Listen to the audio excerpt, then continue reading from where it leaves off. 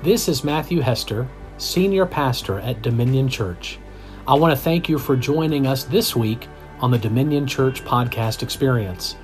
Our podcast aims to deliver truth from God's Word concerning His kingdom and your righteous identity as His beloved child. Please subscribe to this podcast, leave a review, and do share it with a friend. We pray that you are blessed, challenged, and changed by what you're about to hear.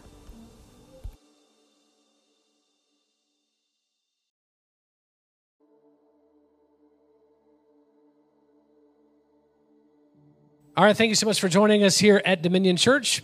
If you're watching on Facebook, go ahead and like and share this so others can be blessed as a result. Maybe you're watching on YouTube at Dominion Church SC. Again, like and subscribe to that so you can get notified when we have new videos, which we basically post weekly. Or maybe you're listening to our messages on the Dominion Church Podcast Experience. Take it with you wherever you go. The point is you're joining us, and we're so grateful. Now, do me a favor. If you can make it to one of our meetings, I would love that too. Right now, we meet at 1 o'clock at the historic Taylor Mill. And so you can come, grab yourself a bite of lunch before you come to service. And we'd love to see you, be able to worship with you in person, pray for you, minister to you. That'd be wonderful.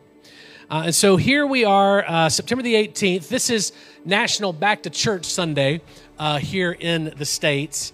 And, it's just an encouragement for people to come on back to church. Doesn't matter how long you've been away. Doesn't matter why you haven't been. Just come on back and let's get together and see what's up. And so it's funny, in kind of preparing for today, a lot of churches are like, well, what you need to do is just you need to teach people how they need to get locked back in, and they need to become a part of a local church. And I was thinking, well, I think most people know that if they're coming back to church.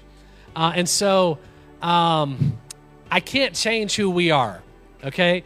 And so I would feel if I did a message like that, and nothing wrong with that. I'd feel like if I did a message like that it would not be who we are as a ministry.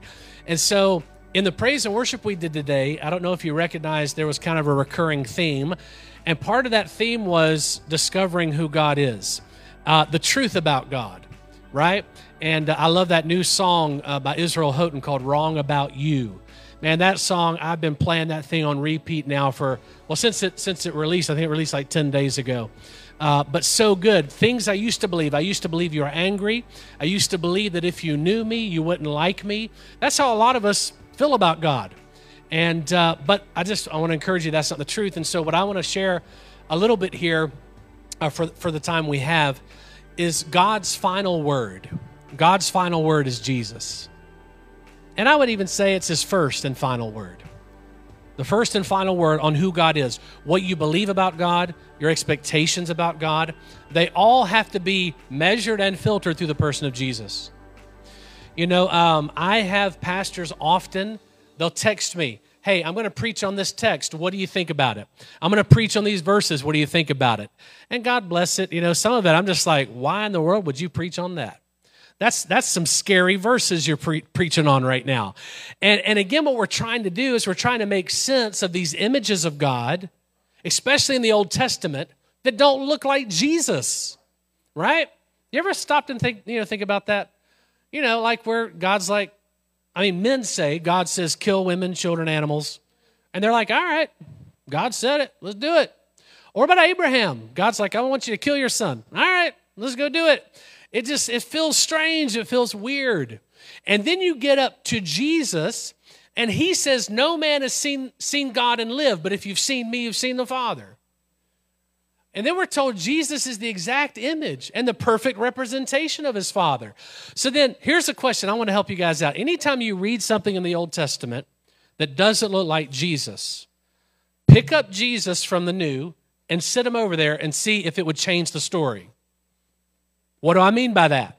So, if you see, let's say Elijah, I'm going to pick a big dog here. You see Elijah, once he's called down fire from heaven, which is really cool, right? When he's done, it says he took up a sword and went and killed all the prophets of Baal. Now, let's put Jesus over there with Elijah. Are y'all okay right now? Are you guys okay watching? Let's put Jesus there with Elijah. Fire comes down. Really cool. And Elijah said, I'm going to kill all these prophets. And Jesus is like, no, wait, hold on a second. Bless those that persecute you. Love those that hate you. You say an eye for an eye, but I say, wait a second. I say turn the other cheek. Oh. So if you would say, that sounds like that might be more accurate, then we're missing something in our perspective when we look back. If we can't know who God is based on the person of Jesus, we're missing something, okay? So like even David, another example. I'm going to preach on this in a few weeks, the enemy's table. David, you prepare a table for me in the presence of my enemies. Yeah, but then you go fast forward into Matthew, and Jesus basically says you don't have any enemies. He doesn't have any enemies. Okay, I don't want to meddle. So let me just go through the notes a little bit. That'll help me stay on track. So Jesus is the first and final word when it comes to who God is. I'd like to say it this way, the more you study Trinity, I believe that when we talk about 3 in 1, 1 in 3, God relates to us that way to help us receive him. That's what I believe, right? Can I help us out? So when we talk about God, that's how we relate to him as Father and Creator. When we talk about Jesus, we talk about Redeemer, Savior, Priest, High Priest. We talk about Holy Spirit, that's how we receive God indwelling, how we understand him as living in us. They're all the same. They're all the same, 3 in 1, 1 in 3, but we receive and relate differently because it just helps us. Does that make sense at all? So we have 2 different introductions to Jesus. The first one is in Matthew, the Gospel of Matthew, and that's the one we're all familiar with because we preach it at Christmas time, okay? So we have the Gospel of Matthew. It begins, we see the equivalent of a lavish introduction to the main event. Angelic visitations begin to break out, and the voice of God is being heard again. Now, I say heard again because we have no record that he spoke for 300 years up until the Gospel of Matthew. He went silent, okay? And I believe part of it was because he was tired of being misrepresented. That's what I believe. So he's speaking again, and it's not isolated. I mean, it's not just the prophet is hearing from God now. The heavens open. Shepherds are hearing angelic news. I mean, anyone that's listening, they're hearing the sound. What? Unto you this day is born a Savior. Right? So there's excitement. There's hope in the air. God's nature is about to be reclaimed. His nature is about to be reclaimed. His heart is about to be seen again for what it had always been. Jesus is on the scene. My Father is clearly seen in the person of Jesus Christ. Jesus said, if you've seen me, you've seen the Father. John 14:9. Hebrews declares, God, after he spoke long ago to the fathers in the prophets in many portions and in many ways, in these last days has spoken to us in his Son. Hebrews 1 and 2. Furthermore, he is the exact representation of his nature. God, right now, is speaking primarily through the person and the work of Jesus. The two are exactly alike. Jesus is not in conflict with God. Are you hearing me? He's not in conflict with the God of the Old Covenant. See, somewhere in our perspective, we feel like, well, God was allowed to change his nature because there was different covenants in play. But if a covenant with God can change his nature, it gives the covenant more power than him. Megan and I are in covenant, right? As a married couple. But if she said, hey, I don't like them, go kill them, I'd say, I love you, but I'm not going to honor that. We're in covenant, but that's not going to change my nature. Are you okay? Okay, all right. And so we use the same imagery with God, right? He's married to Israel. And so Israel's enemies come along, and they're like, kill them, God. And he's like, well, I guess I better. We're in covenant. Well, I don't know. Maybe not, right? Okay, anyway, can't get any help right now. That's okay. This is good. This is good stuff. Jesus is the pure revelation of the God we see in the Old Covenant. Isn't it interesting how so much of our veiled understanding of God pits itself, Jesus, against the Father? And that's what a lot of our Easter Sundays have turned into, right? Jesus gets up on the cross. God basically put him there because he was mad at all of us. You've heard this before, right? You ever heard this on Easter? The reason Jesus died was because God was mad at us, and Jesus got in the way of God so we could be saved. There's lots of reasons that's problematic. The primary one is none of it's biblical, right? Because we're told that God was in Christ reconciling the world to himself. There's no distance and separation between Father, Son, Holy Spirit. So how can one part of God turn himself on the other part of God? It's because we've missed something. We're making stuff up. That's right. You said it in a word. Nonsense, right? If Jesus healed everyone who came to him, and the Father wills people to be sick, well, then we have a divided house. Are you hearing me right now? Listen, I've been in services, big conferences, where I've heard people from the pulpit say, it can be the will of God for your life to have cancer.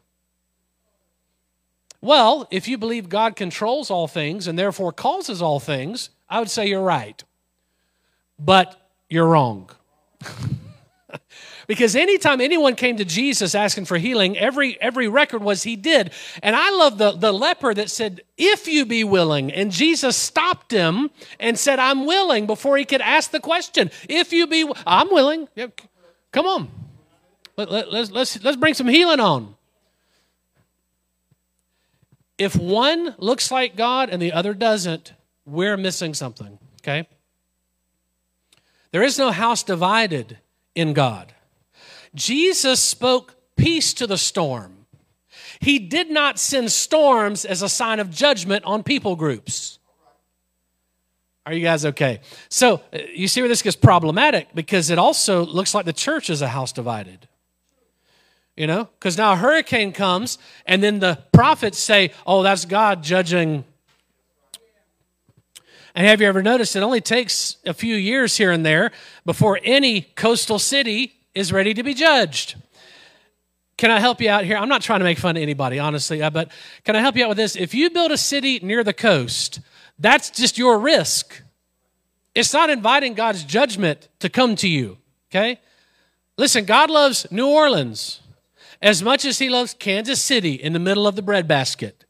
But what's the big difference? Have you noticed the big difference between Kansas City and New Orleans? New Orleans is at the ocean, and unfortunately, it's built sub-sea level. Did you know that? So New Orleans is actually a bowl.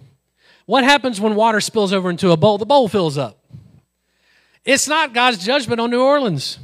It means somebody needed to put more thought where they started building a city.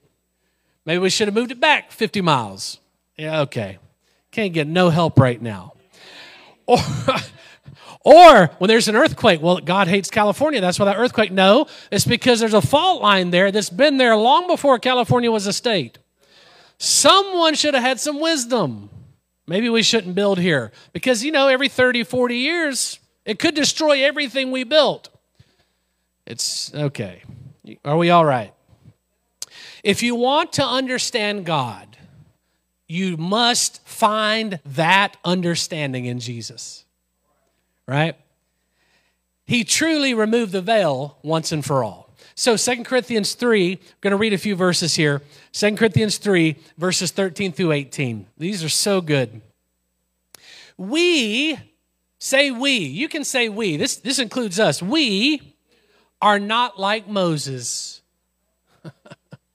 We are not like Moses, who would put a veil over his face to prevent the Israelites from seeing the end of what was passing away.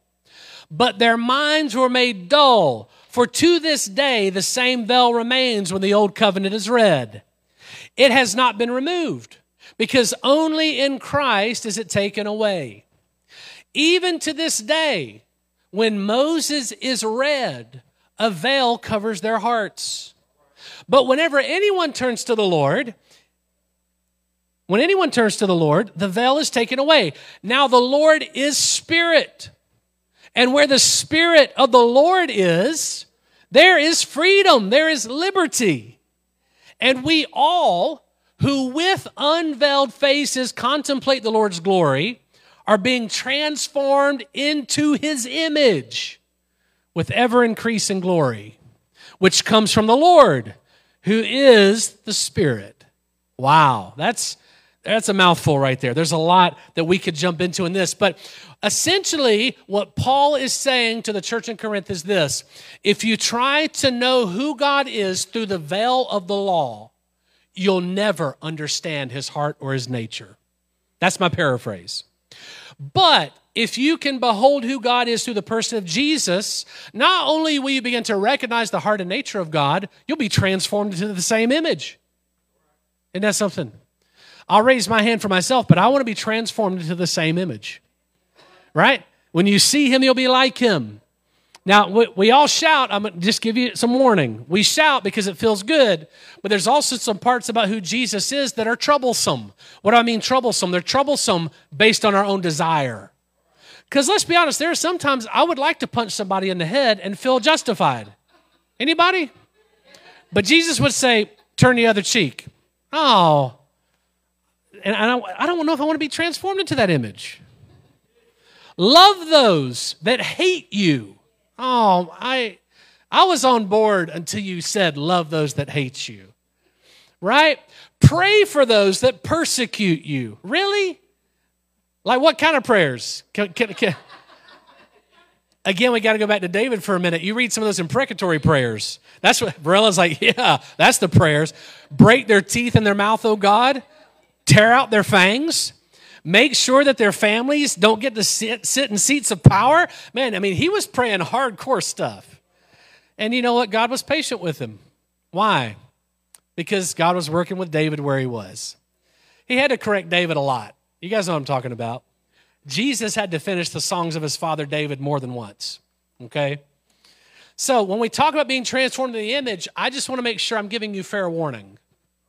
It's not all walking on water and turning 2 fish into thousands of fish and 2 loaves into thousands of loaves. And it's not always just laying your hands on the sick and watching them recover. Sometimes it means you have to love people that literally hate you. Sometimes it means that you're going to have confrontation with religious spirits.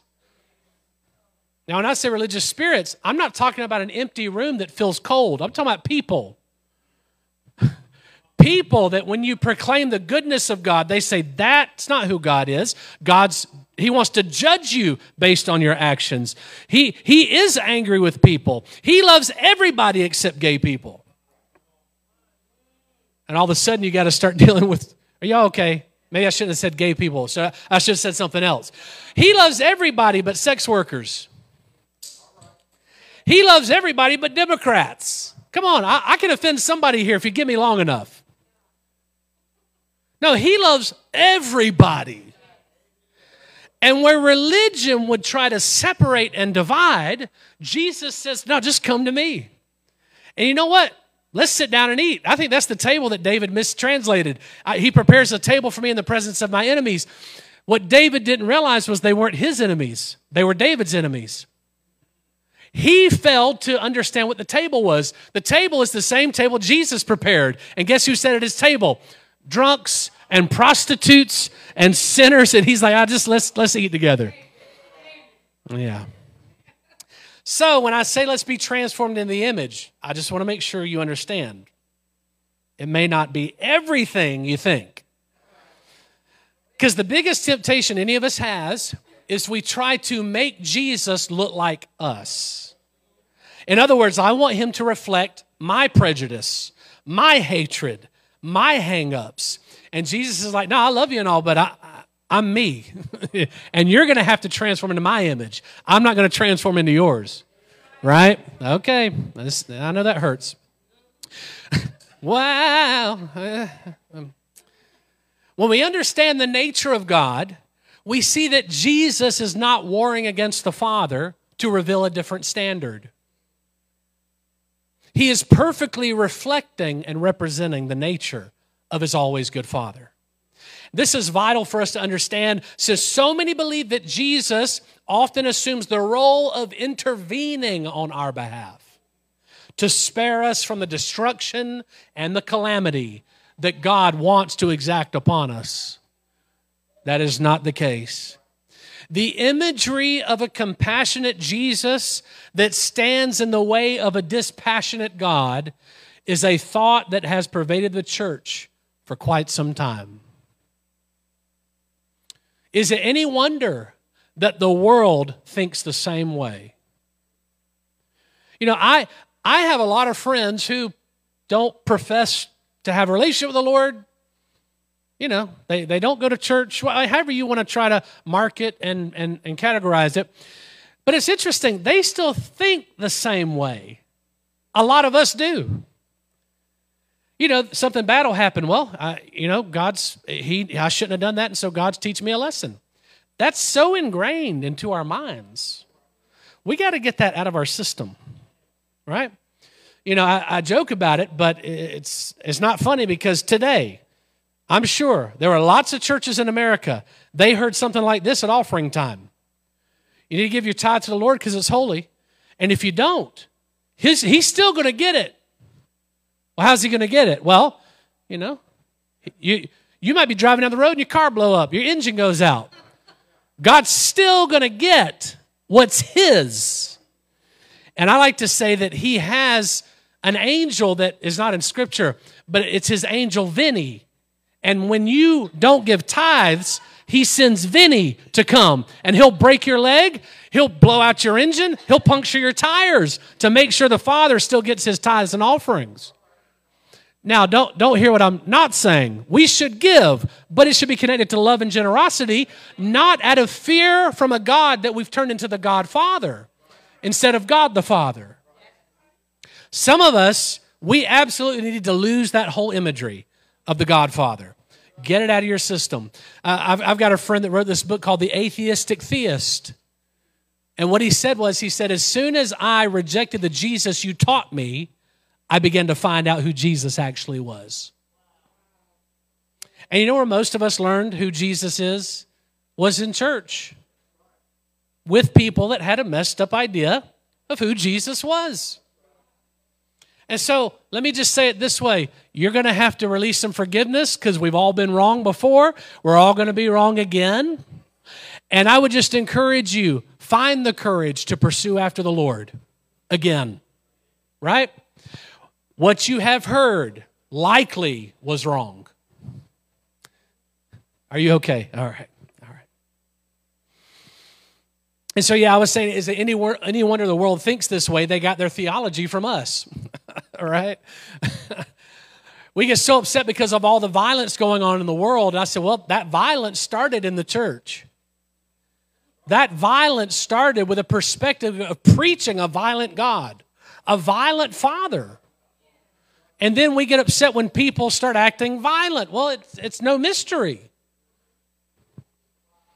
Could you imagine, just imagine with me if you will, and we can only imagine it, it's just an exercise for all. Let's say for the last 1,000 years, the only thing the church preached was this: Jesus loves you, he wants you for himself, you're beloved and approved. And that's all we focused on for the last 1,000 years. You think things would be different today societally, in our nation? I think so. Is there anything you think you know about God that you can't find in Jesus? And based on, what the answer is to that question, well, then you have every right to question it. Hey, if I believe this, but I know Jesus wouldn't say it or do it or endorse it, well, then I question that. I have the right to question it. I love this quote from Bill Johnson out of his book, God is Good. As perfect theology, Jesus illustrates the will of God. He models how life is to be lived, modeling the realities of his kingdom. And what is the kingdom? Right? Romans 14:17. Righteousness, peace, and joy in Holy Ghost. That's what it is. In this kingdom, you live by dying. You rise by going low. You receive by giving. Some of the old spiritual fathers would say it's an upside-down kingdom. Because it really is. You don't win in the kingdom by force. You win by stooping down. You win because you have a towel tucked into your belt and you're going to go wash the feet of your enemies. That's how you win in the kingdom. And you can't put that on me, because if I were building a kingdom, it wouldn't look like that. My kingdom kiss the ring or suffer the consequence. That's how men work. Come on. Right? That's how we build. Fear, intimidation, ruling over somebody else. We call it a lot of different things. Respect, credit, whatever. The Lord does not work that way. He said, you take all that. My kingdom doesn't work that way. That's what he told Pilate. He said, if my kingdom were like your kingdom, my disciples would have swords fighting in the street for me. But my kingdom's not like the kingdoms of this world. Okay. Let me see if I can finish up this quote here. So when I was talking in the kingdom, you live by dying, you rise by going low, you receive by giving. The list of these logical contradictions seems endless. In other words, have you ever felt like, let me just ask for myself, and maybe those watching, you can answer this. There are so many times where I'm like, do I have a single thought that even lines up with the kingdom of God? Right? I mean, I want to give someone a piece of my mind. And God's like, you can't afford to give them a piece. Just keep it all to yourself. God, I really just want to, cuss somebody out. No, just you're wrong. God, I feel like if I could just figure this out by myself, I'd be okay. You won't be. You got to rely on my strength. Come on. I've got the path set before you. Trust me. Yeah.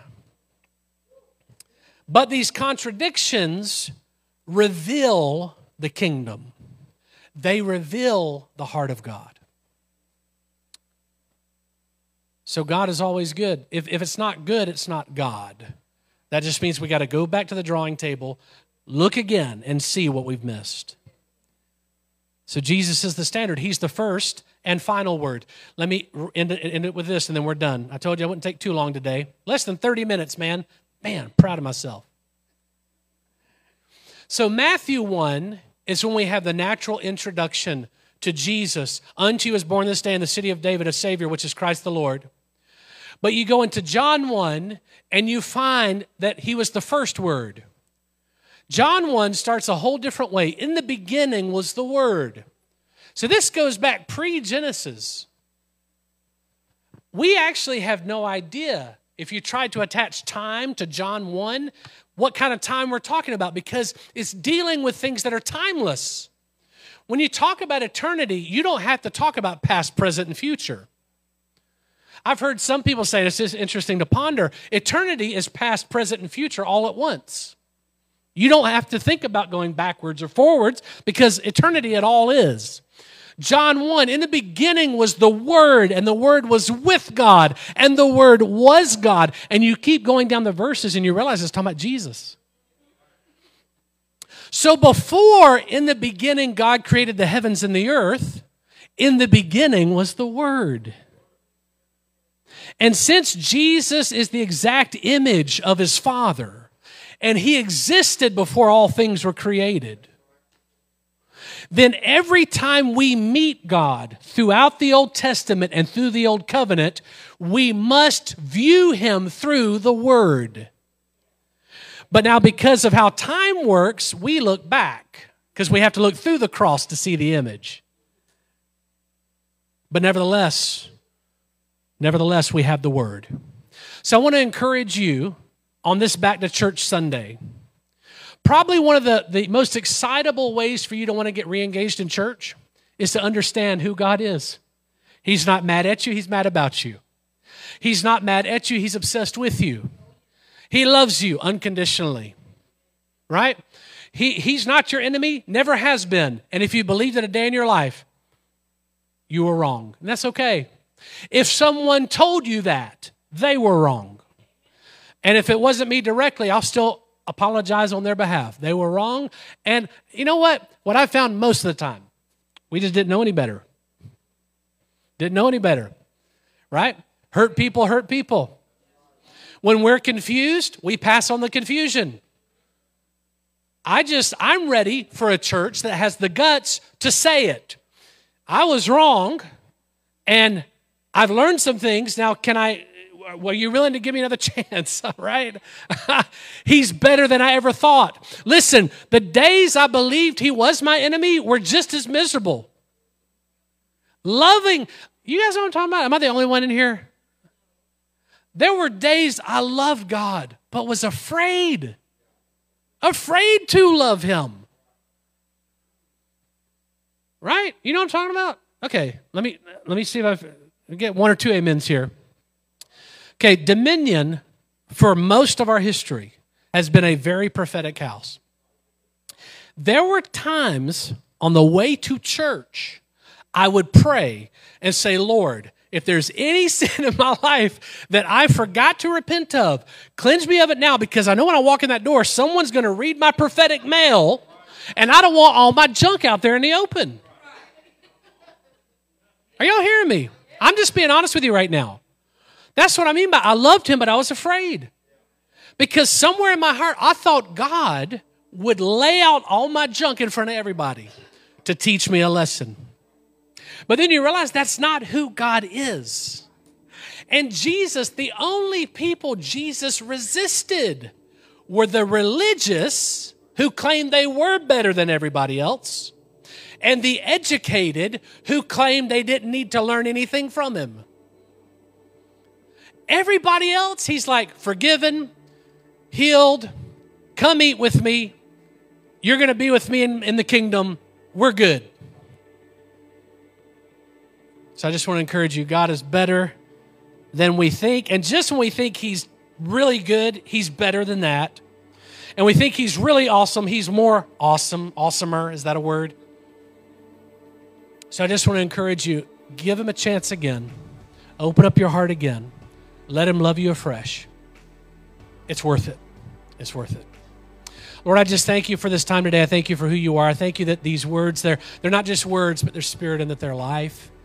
Lord, let them be encouragement. Let them be a seed sown, or that our hearts can receive. Lord, I just thank you now for a fresh response to your love. A fresh response to your love. A lot of times we put the focus on us confessing and calling out to you. But right now, Lord, I just pray that the ears of our heart will be open and we can hear you calling out to us. We can hear you calling out to us. In the moments of our greatest weakness, in the places in our hearts and souls that we would say, that's the darkest place. Jesus is not afraid. He's not offended. But he wants you all to himself. And so I just thank you for that, the peace that comes with that, the joy, the kingdom manifestation, that righteousness, peace, and joy, knowing that I'm a beloved son and a beloved daughter of a good father, and there's nothing I can do to add to that or take away from it. That you accept me, you receive me. And from that place of identity, peace and joy are my portion. Lord, I thank you for all these things now, decree them by faith in the strong and mighty name of Jesus. Amen.